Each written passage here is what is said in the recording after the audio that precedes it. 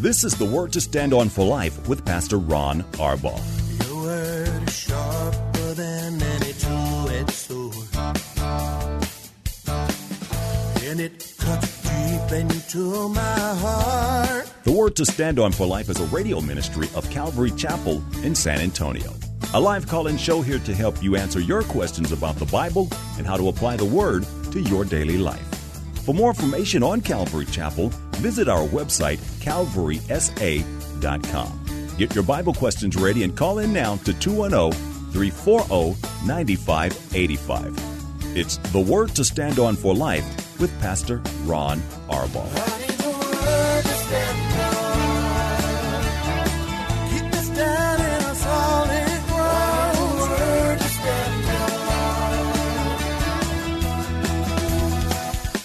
Welcome to the show as we kick off a brand new week. I'm Pastor Ron Arbaugh from Calvary Chapel in San Antonio, Texas. And if I sound like I'm in a good mood, somebody was playing Luther Vandross music, and that always puts me in a good mood. So, hey, we'd love your calls. This is a program, as you know, dedicated to taking your phone calls and answering your Bible questions, anything that's on your heart, questions about something going on in your life, something going on in the world that we live in. All you have to do is call us. You can dial 210-340-9585. That's 340-9585. If you're outside the local San Antonio area, you can call toll-free at 877-630-KSLR. Numerically, that's 630-5757. You can email questions to us by emailing questions at calvarysa.com, or you can use our free Calvary Chapel of San Antonio mobile app. If you're driving in your car, the safest way to call is to use the free KSLR mobile app. Just hit the Call Now banner at the top of the screen, and you will be connected directly to our studio producer. Our main number, one more time, is 340-9585. Hope you had a great day in church yesterday. For us, it was Communion Sunday, and got to see people who are now starting to filter back that we haven't seen for a time, and it's always a really, really good thing to have the family back together. And we were able to enjoy that yesterday, and I hope that was true for you. Hey, just a note, informational note. Tonight, ladies, our Sweet Summer Devotion series starts with our ladies' Bible studies. Not Bible studies, but it's just the Lord every summer picks. Paul has been talking about it, but every summer he picks 8 or 9 women, depending on how many weeks we're going. And they share their heart, and it's an amazing thing to see what the Lord does in this. We've been doing this now for a whole bunch of years, and it's just an unbelievable blessing. What happens? There's somebody sharing, and then there's a not recorded Q&A, so that people can get sort of really personal. So it's always best to be here. That's at 7 o'clock. And of course, we have childcare provided. At the same time, you can bring your families. Pastor Ken will be teaching the men. And then we have junior high school and high school age Bible studies at the same time. So you can bring the family and be blessed that way. That's tonight at 7 o'clock. Our initial speaker this week for the Sweet Summer Devotions is Brielle Ballesteros. And she's a young woman who's grown up here. We sent her away to Bible college. She came back, and I can't wait to hear. I won't be able to listen until tomorrow, but I can't wait to hear what the Lord has put on her heart to share. Okay, that's what's going on here. Let's get to some questions while we wait for your phone calls. Matthew makes a statement I think he wants me to respond to. He said, I believe that when unbelievers died, they just ceased to exist. I think the Bible clearly teaches that. Well, Matthew, if you think the Bible clearly teaches that, you don't know how to study your Bible. And I don't say that with any animus. I just want you to be able to rightly divide the Word of God. Jesus speaks often about eternal torment. In fact, he spoke enough about eternal torment that people get tired of hearing it. He spoke a lot about it. We need to know what the consequences are of rejecting Jesus Christ. And I know it makes people feel better to believe that when unbelievers died, they just ceased to exist. But that's not what the Bible tells us. In Luke chapter 16, Matthew, Jesus tells a story. It's not a parable. It's a story about two men who die on the same day. One of them goes to paradise. That's the place where Abraham is. That place, by the way, is now empty because Jesus has emptied it and taken all those people to heaven with him. But the other place is a place of torment. And the rich man who's in the torment, he said, I'm in agony in this fire. And basically, Father Abraham tells him, well, there's nothing that can be done about it. There's too big a gap. He can't come to you. You can't come to him. He was aware of his torment. He could see paradise from where he was, so he could see what he was missing. But he is in torment. And Jesus talks about being in torment forever and ever and ever, where the worm doesn't die. And he uses very poetic language several times to understand that. The Bible, all we have to do is open it, read what it says. Don't try to interpret it or reinterpret it. Don't try to use your emotions or what feels loving to you to decide what it says. Just take what it says at face value. So Matthew, I'm sorry to inform you that people who die separated from Christ, they can't cease to exist because we're all born to live forever. The minute we take air out of our mother's womb, we're going to live somewhere forever. And Jesus gives us the choice to make. We can live forever with him, we call that heaven. Or we can live separated from him, we call that hell. But both conditions are forever and ever and ever. And that's what the Bible clearly teaches. So Matthew, hope that at least encourages you to do a little bit more study. Here's a question from Alan. He says, Pastor Ron, what exactly does James mean when he says that teachers are held to a higher standard of judgment? Well, Alan, let me read the passage. It's James 3:1, and then I'll talk about it. James says, not many of you should presume to be teachers, my brothers, because you know that we who teach will be judged more strictly. Now, Alan, this is not a judgment for salvation. Salvation is assumed. This is a judgment for works. And when somebody is given the gift to teach the Bible, in my opinion, no better job, no better calling or gifting in the world. But it means that we better be careful what we teach and how we teach it. We're representing the Lord. And if we misrepresent him, I always think of preachers that are fire and brimstone and yelling and screaming at people or scolding their flocks. That's to misrepresent the Lord. And that men, or sadly in some cases women, are going to be judged by God. Lose their rewards. Their motives are wrong, and they're going to be held to a higher judgment. But more than that, Alan, what James means is that we who teach the Word, we're going to be judged on how we live the Word in our own lives. I think it was just Friday night I was talking about this with our church because I was in 2 Peter chapter 2. We were finishing the chapter. And we're really accountable to be who we say we are. You know, it's disingenuous to be one person in the pulpit. You know, you have all these righteous platitudes to tell people. But then in private, you're living in sin, or you're living in judgment of people, or your heart, your motives for serving are not the right ones. Well, if we don't live the way we teach, if we don't practice what we preach, then we're going to be held to a higher standard of judgment. You talk about losing rewards. I can't even imagine. Alan, you know, one of the things that has terrified me, and this is a holy fear of God, but one of the things that's terrified me for all these 25 years that I've been teaching the Bible as a pastor here, is I can't imagine Jesus saying to me, I wasn't mad at the people. I didn't get frustrated or impatient with the people. Why did you? I just can't imagine that. You know, Alan, 25 years, I think I told the church this the other night, I have not raised my voice one time. Not one time.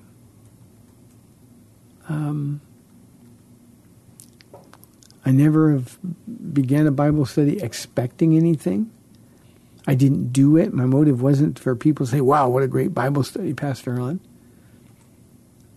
I teach as though I'm talking to a bunch of friends, but my real audience is just one, and that's Jesus. And when we neglect that gifting, we who should know better, well, we're going to pay a price for that. Not salvation, but in terms of rewards received and rewards lost. Here is an anonymous question. Pastor Ron, I struggle a lot with God having to pour out his wrath on people who don't believe. Why is that necessary when God wants to forgive sinners? Well, anonymous, that's a question I've had a lot of times on this program.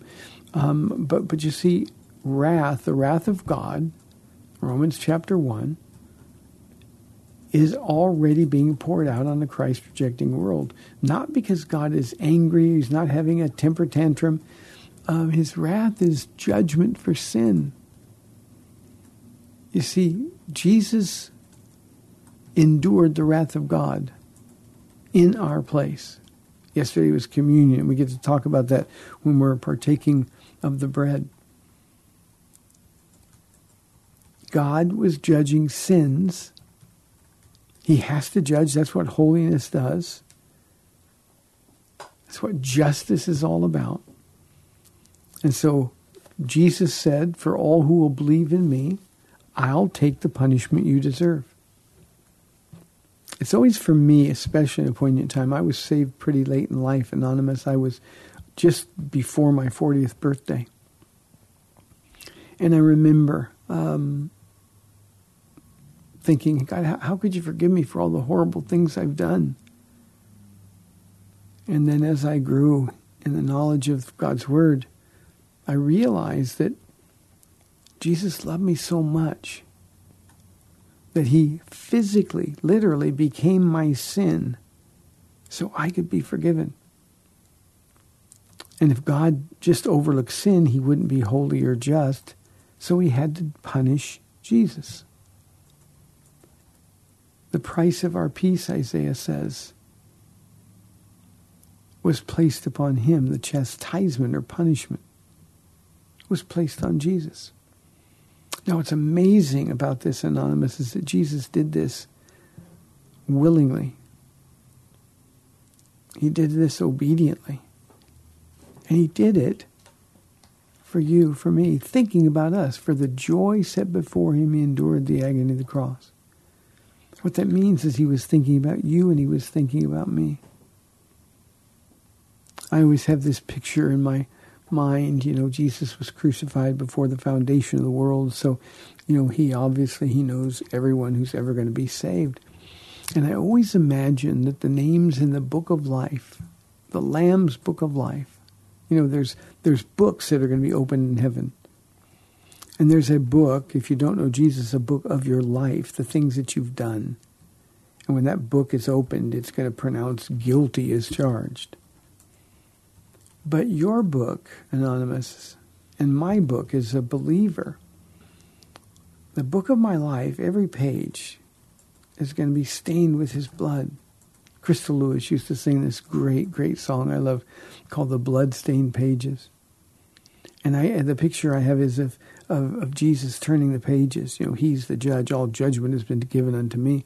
And he's turning the pages.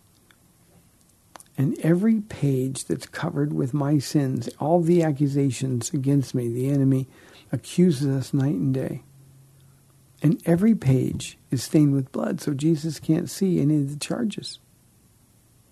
So there's only one conclusion he can come to, innocent. And then as the names in the book of life, the Lamb's book of life, go down before him, I always imagine him saying, waiting for that moment, he sees my name, Ron Arbaugh. And then he can say, it is finished, to telestai. And he could die. He did it for me. And in the slight chance there's unbelievers listening to this program today, I want you to know that Jesus will do that for you. He's already done it. All you have to do is believe, and then you can benefit from his death. I had somebody ask me last week, well, How do we know for sure? Well, we know for sure because the tomb that they placed him in was empty. They put a dead man in there, and he came to life just the way he said he would. And because he's alive, because that tomb was empty, we can know that the wrath of God that was poured out, Jesus took it for us, and his sacrifice was accepted by the Father. So don't struggle with importance. Just think in terms of holiness. I mean, instinctively, we all want justice, except for ourselves, of course. We have this sense that when we see a wrong, it needs to be righted. Historically, we know that truly, truly evil people, demon-possessed people have lived and caused the death of multiplied millions of people in their time. We don't want them to get off. But the good thing about God is he can't let anybody off. That's why Jesus had to suffer. That's why he poured out his wrath. And if people stand before God on the day of judgment, not covered by the blood of Jesus, then they're going to have to accept the consequences of their own sin. God gave them a way out. He doesn't want to pour out his wrath, but he has to because they've made a choice in life that Jesus will honor in eternity. 340-9585 for your live calls and questions. Let's go to our friend Ruben from Seguin on line 1. Ruben, thanks for calling. You're on the air. God bless you, Pastor Ron. I pray that you're having a blessed day today. I am, Ruben. Thank you very much.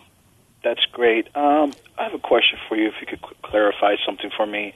Okay. I'm in the book of Isaiah, as I spoke to you last week, and I noticed how you said that he would jump from one to like another. I never noticed it, but after you told me, I started noticing the breaks. Well, I have a question.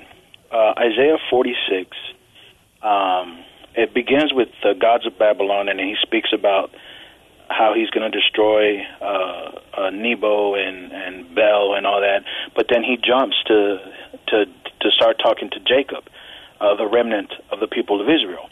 Now he says in verse 4, the second part of 4 says, I am he who will sustain you. I have made you, and I will carry you. I will sustain you, and I will rescue you. Then I'm going to jump over to number 10. It says, I make known the end from the beginning. Now, two-part question. Can we take this verse and apply it to our lives as if God is speaking to us and telling us that I will sustain you, and I have made you, and I will carry you? And then, what exactly does it mean in verse, actually, what is that? 10, yeah. I make known the end from the beginning. And my radio broke, and my app is broke, so I'm going to have to listen to what you have to say on the phone. Okay, thank you, Ruben. Good to hear from you, and good to hear you sounding so well. Verse 10, let me start there. Verse 10 is sort of his qualifications. You know, any God that says, look, I got this. I will sustain you. I will take care of you. I will never leave you, forsake you. Any of the wonderful promises that God makes.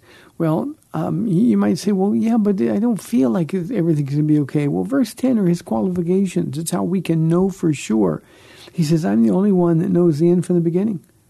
I know how everything turns out. I'm sovereign in power. The validation is that everything I say will come to pass. My purpose will stand, and I will do all that I please. That's a very, very bold statement to make. And it's God simply saying that I'm the one, the only one that has the power to do that. So when you go back to the 4th verse that you talked about, and he says, I'm he who will sustain you. Let me go back to the first part of the verse. Even to your old age and gray hairs, I'm he who will sustain you. Reuben, that should be an especially valuable promise to you with everything that you've been through. Even to your old age. God knows the day that we're going to die. We're going to go to be with him. But he says, until that time, I'm the one who's going to hold you in my hand. the Gospel of John, he says, the Father has you in his hand and no one can snatch you, and I have you in my hand and no one can snatch you from my hand. So it's Jesus simply saying that I've got this. I like the 5th verse. To whom you will compare me or count me equal? To whom will you liken me, that we may be compared? In other words, who else can do these things? And the answer, of course, is no one can do those things. So these are promises made to Israel throughout the time. Now, they applied in part to the day that Isaiah prophesied, the time that he was living, but they also had longer-term prophetic value in the sense that when you're in captivity for 70 years, don't worry, I will sustain you. I'm the one who made these promises that you will return to Israel, that you will be gathered together. So we know historically they have value. It's going to be true all the way to the end of time through the Great Tribulation as he sustains Israel. But this is a perfect example, Reuben, of Old Testament promises that while made to Israel, they have tremendous application and value for us. When God has made a promise never leave you or forsake you, he's never going to leave you or forsake you. You say, well, how do I know? I'm so scared. Things don't seem like I'm going to be okay. He says, look, I'm not like anybody else who makes promises. Paul, in his letter to the Colossians, calls God, and this is a literal translation, a not lying God. And again, Reuben, with everything that you've been through, verses 4 and 5 and 10, have to have such great value for you. My purpose will stand, and I will do all that I please. You know what I love the most about that promise, Reuben, is that in the work that we do for the Lord, when we're to say to him, not by might nor by power, but by your Spirit, we know that as long as we hang in there with Jesus, we're going to accomplish all the things that he has for us to accomplish. When we blow it sometimes, all we have to do is repent. The gifts of God are irrevocable. And God, who began a good work in you, will be faithful to complete it until the day of Christ Jesus. He is the author, the beginner, and the finisher or perfecter of your faith. And so everything you've been through, Reuben, none of it will be wasted. God will use it for his glory. Good question, Reuben. Thank you. And stay in Isaiah. What a great passage. And you're getting into the best parts. When you get to Isaiah 50, from there to the end, it's a treasure, absolute treasure. Thank you for the call. 340-9585 for your live calls and questions. Here is a question. We've got about 3 minutes, I think. Here's a question. I can last one for this half. Jeffrey wants to know, what counsel do you have for a relatively new Christian who is having trouble getting into a Bible study and prayer routine? Jeffrey, I talked about this a little bit yesterday in my Sunday study. You might want to go to calvarysa.com and listen to it. But the counsel is to train yourself, discipline. This is something you have to do. It's an amazing thing. We get up in the morning and we eat because we know we need to. We need fuel. We need strength for the day ahead. The spiritual food that you need is far more important than the human food that we eat. So the counsel is just purpose in your heart. You're going to do it. Schedule it. Set a time. Let everybody know if you're in a home where there's distractions, just say, nope, this is going to be my time in the Bible. You also want to schedule, if you're married, schedule that time in the Word with your wife. If you have kids, with your kids. But you've got to schedule time for Bible study and prayer. God knows exactly what's going to happen to you every day. Doesn't it make sense to check with him really early every day? Just, hey, God, what's up? And I'm not being disrespectful here. But basically, it's what we're saying, Lord, you know what's going to happen. I don't know what's going to happen. You promised to prepare me for everything. So here I sit at your feet. Lord, is there anything I need to hear? And he'll prepare you. Now, you'll never be prepared if you don't incorporate Bible study into that. So it's just something you're going to have to do. Start with small chunks of Scripture. Read systematically, Jeffrey. But every day. Systematically, by that I mean start at the beginning of a book. You don't stop till you get to the end of the book. And take off little bits and pieces. Let the Lord speak to you. His word is living and active. Thank you for the question. Hey, we've got 30 minutes left on our program today. 340-9585 or toll free 877-630-KSLR. This is the Word to Stand On for Life. I'll be back in 2 minutes. Got a question for Pastor Ron and the Word to Stand On for Life? You can send it to him via email at pastorronksLR@gmail.com. That's pastorronksLR@gmail.com.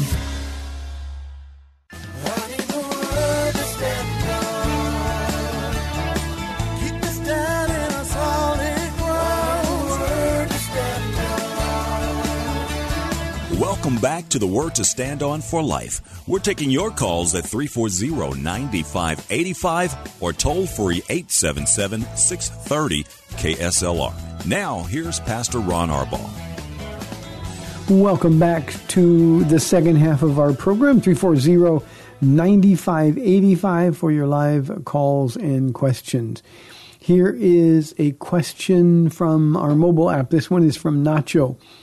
He says, can I use 2 Peter 2:12 to demonstrate that animals are not in heaven? Well, let me read the verse and then I'll answer your question, Nacho.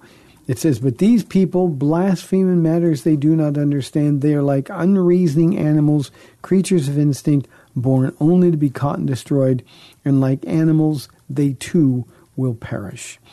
Because the context, Nacho, has nothing to do really with the animals, the object, the subject object in the sentence.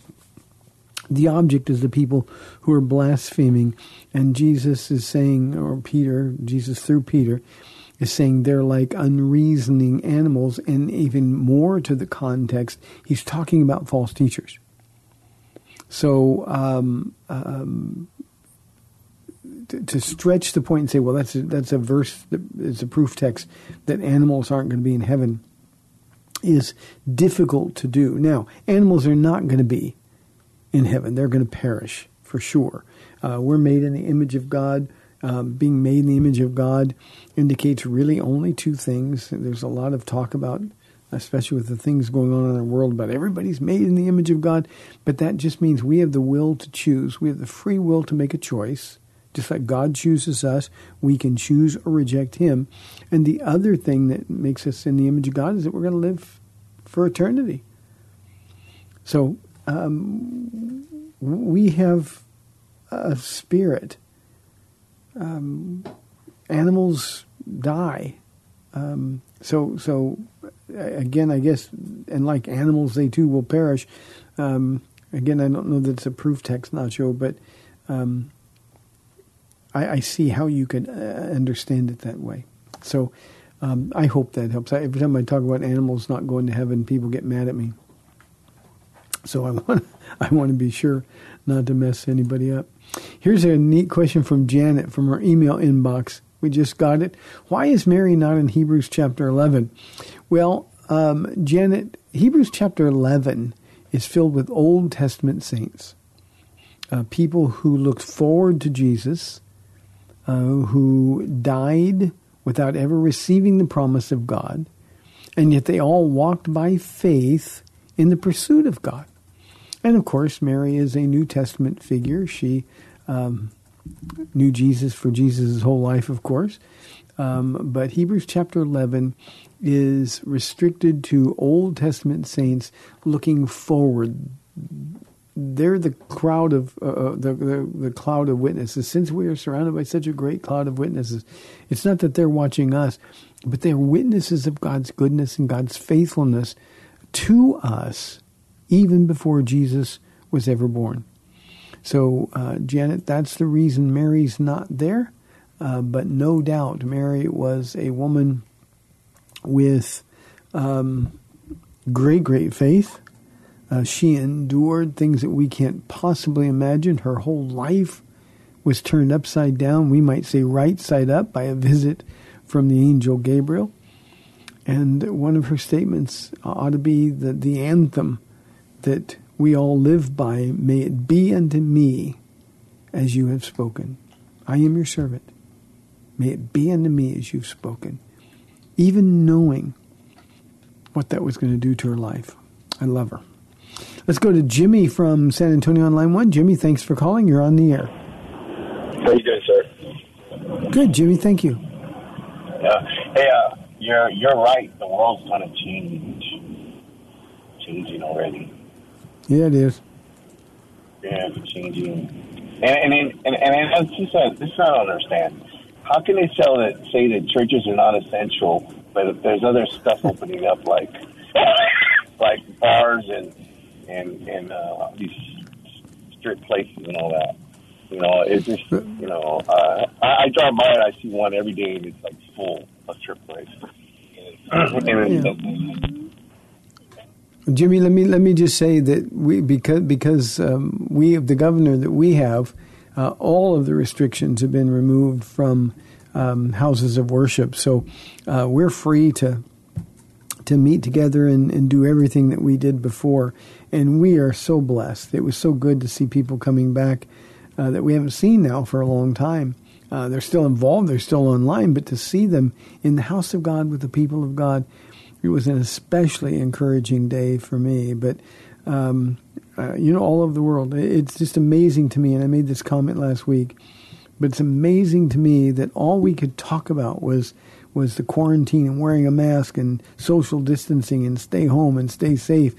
And suddenly it's okay now to be out in the streets with thousands and thousands of other people protesting, and there hasn't been a single word.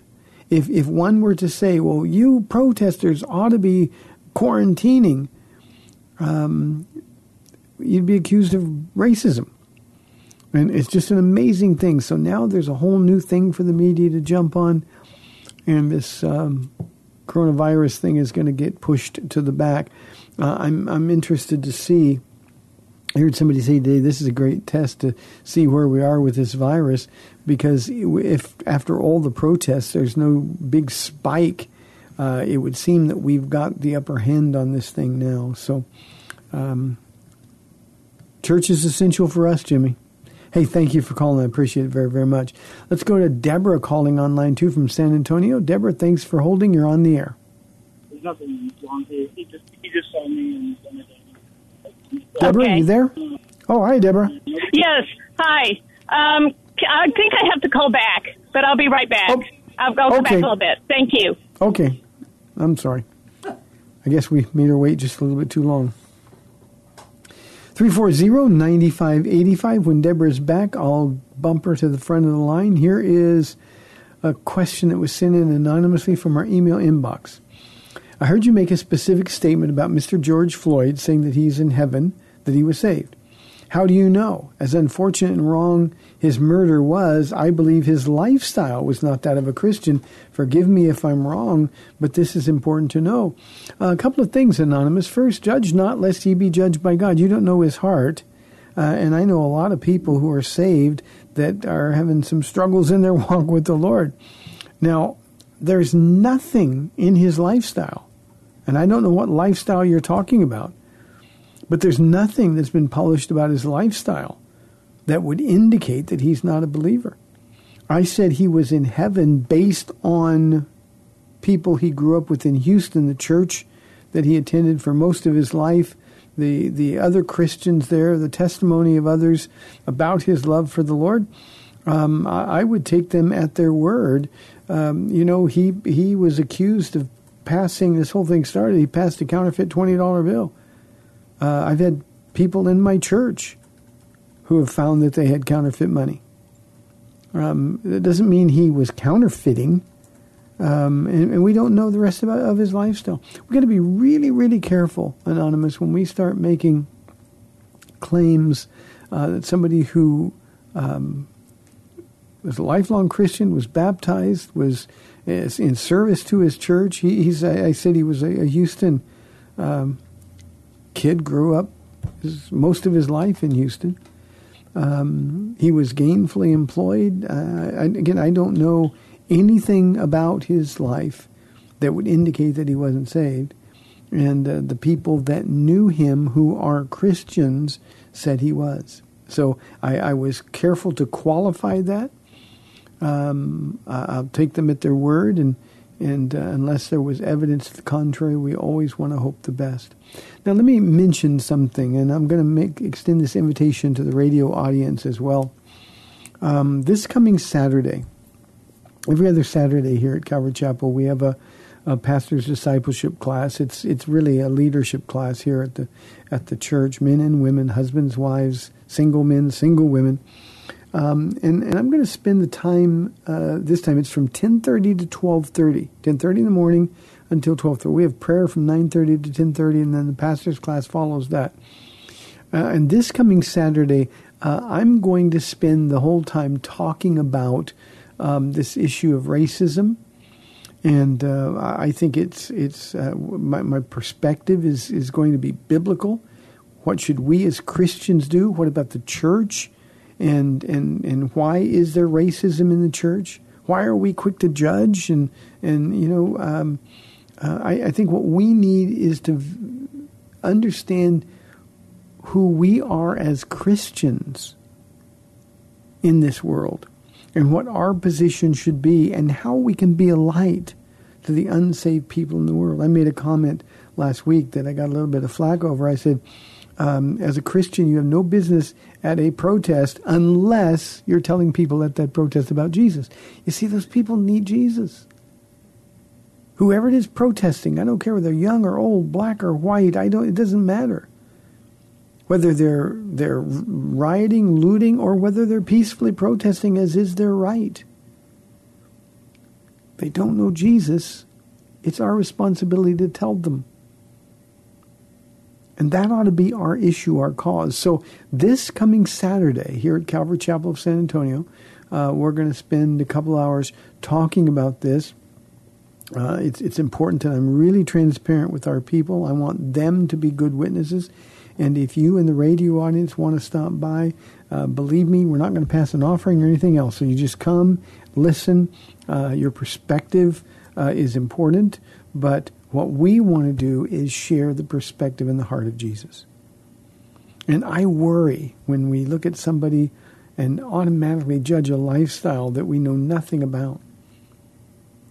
So I'm pretty confident we're going to see Mr. Floyd in heaven. And every believer ought to hope that's the case. Anyway, so I hope, Anonymous, that answers your question. I was using what other people said to about him, people who knew him and knew of his walk with the Lord. One of the people at his memorial service talked about his passion for God, just loved Jesus with all of his heart. Well, I hope and pray that's true, and I don't know there's any evidence to suggest otherwise.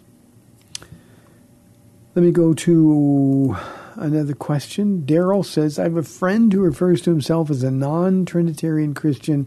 What does that mean? Well, Daryl, that means he's not a Christian, or she's not a Christian. I don't know. You got to have the right God. And God the Father, God the Son, God the Holy Spirit. That's how the person of God has been revealed to us. The Bible clearly says of all three persons, one God manifest in three persons. That's who God is. And if you've got a God who is less than that, then you have a God who can't forgive sins. And I've known people too, Daryl, who say, well, I believe in Jesus, just Jesus. In fact, there's a whole group. They are proud of the designation Jesus only. But you see, they're diminishing who he is as well. Jesus is the second person of the Godhead. Jesus is the way that the Father is revealed to us. Jesus is the giver of the gift of the Holy Spirit, the third person of the triune God. So anyone who rejects a Trinitarian God, frankly, is not a Christian. Even if they say, I believe in Jesus, they're not a Christian. Now, when people are brand newly saved, this is confusing. And so they don't have to have a handle on it. But here's the thing. When the Holy Spirit comes to live in us, and that's what happens upon conversion, well, then he's going to start leading us in the truth. And we're going to come to the conclusion that God is exactly who he said he was. So, Daryl, pray for your friend. Talk to him about the essentiality of believing in the Bible, the God of the Bible, who is presented to us in the pages of Scripture as the Father, the Son, and the Holy Spirit. Here's a question from Mark. He says, original sin, is it inherited or something that we commit? Mark, I've never had the question put like that. That's interesting. Original sin is inherited. Our federal forefather, Adam, sinned. He's the vehicle through whom sin entered the world. And since we're all descendants of Adam, then we inherit his sin nature. That's why Jesus had to be born of a virgin, because if a man was a father of Jesus, then he would have inherited, Jesus would have that sin nature.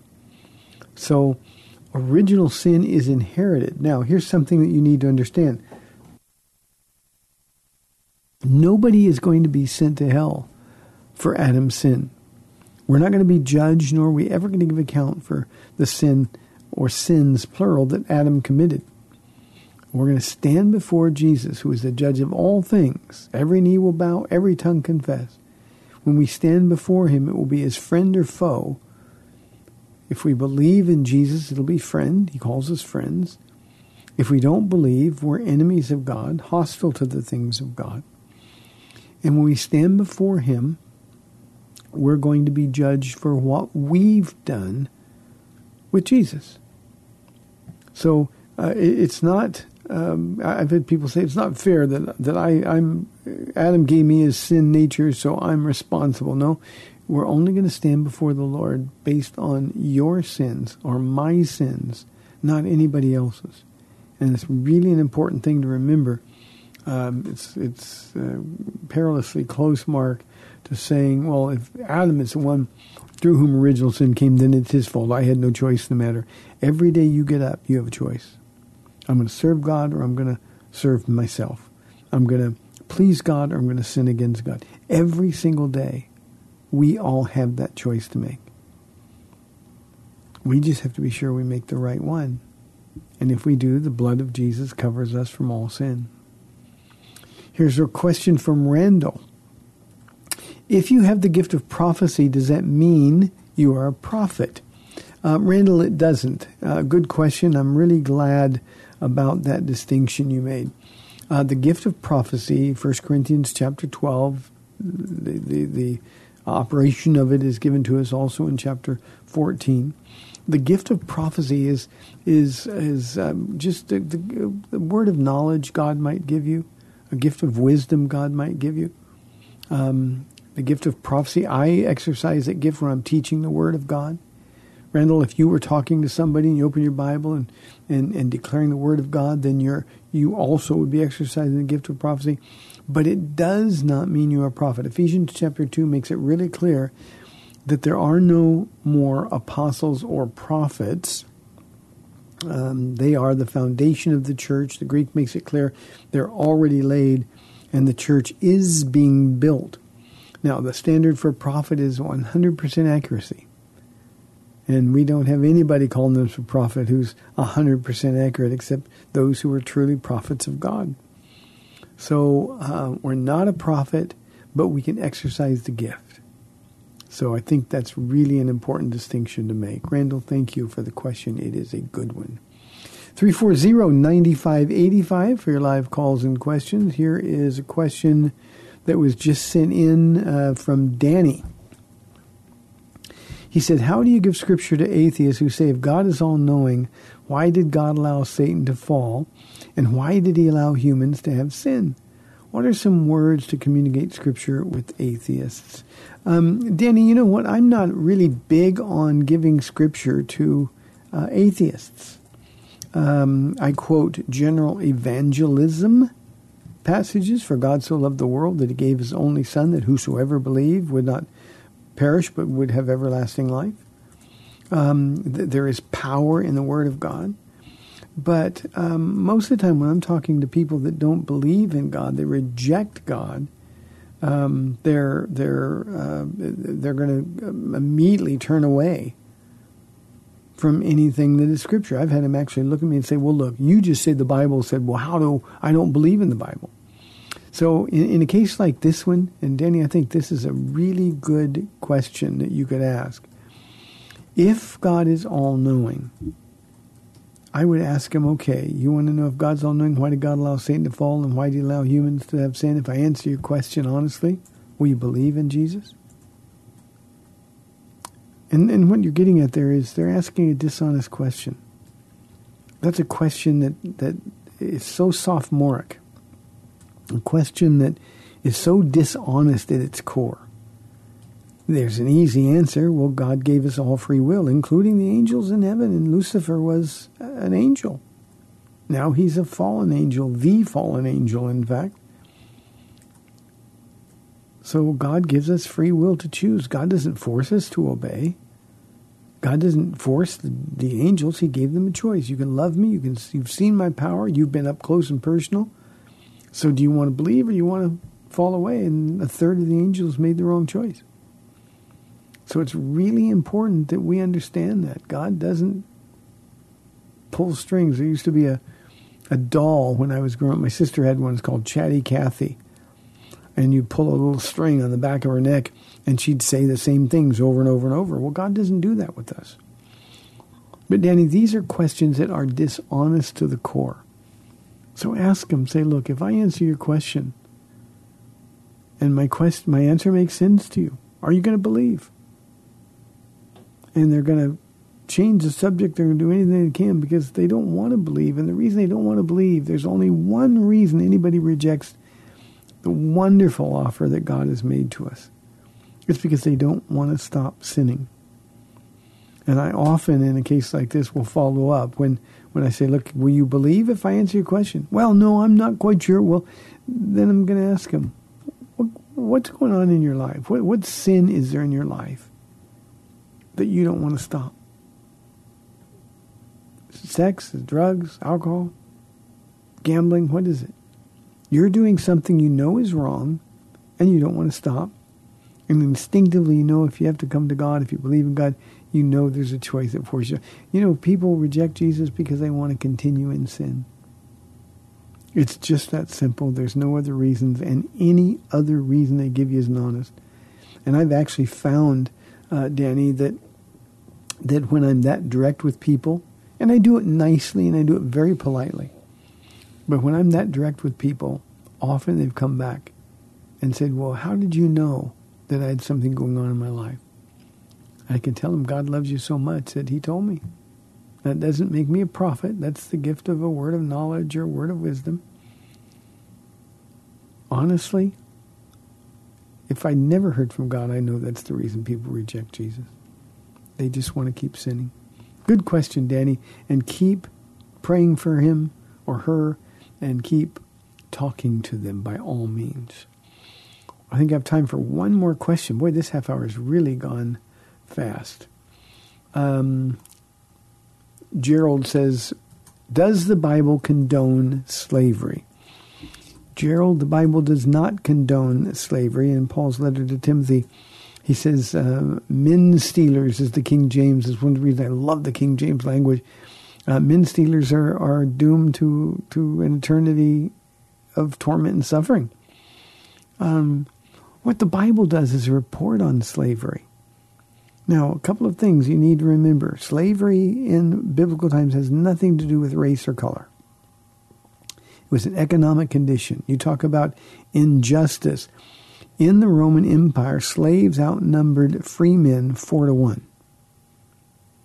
People would sell themselves into slavery. They would get into debt, and slavery was a way they could escape jail. Others were born into it. It was part of the family. A lot of people remained slaves if they had a good slave owner who was good to them, and many were. But it was just an economic condition. And the world has always had slavery. It would have been disingenuous if Paul would have said, if you're a slave, run away. He was teaching converted slaves to Christ how to make the most of their life. Now that you're a believer, then do all things as unto the Lord. He also has the same words for the owners, say, masters. You have to treat your slaves well. They're brothers in the Lord, or sisters in the Lord. And so the Bible doesn't condone slavery, it just reports on it. And we get so culturally sensitive that we take it out of its historical context. We say, well, no, what they should have done is say slavery is wrong, it's a sin. The Bible makes it clear that slavery is a sin. But it was also a fact of life. And imagine slaves. Onesimus, read the little book of Philemon. Onesimus was a runaway slave, and he gave his life to Jesus Christ. God made him go back to his slave owner. Worked out pretty well for him. He became a big historical figure in the early church in and around Asia Minor, the church in Ephesus. Hey, thanks for tuning in today. You've been listening to The Word is Standing for Life. Remember, tonight is the opening night of our Sweet Summer Devotion series. Brielle Ballesteros is the one to pray for. May the Lord bless you and keep you. I'll see you tomorrow on AM 630, The Word. Bye-bye. Thanks for spending this time with Calvary Chapel's The Word to Stand On for Life with Pastor Ron Arbaugh. The Word to Stand On for Life is on every weekday afternoon at 4, and Pastor Ron invites you to find out more about Calvary Chapel at calvarysa.com. The Word to Stand On for Life was sponsored by Calvary Chapel of San Antonio.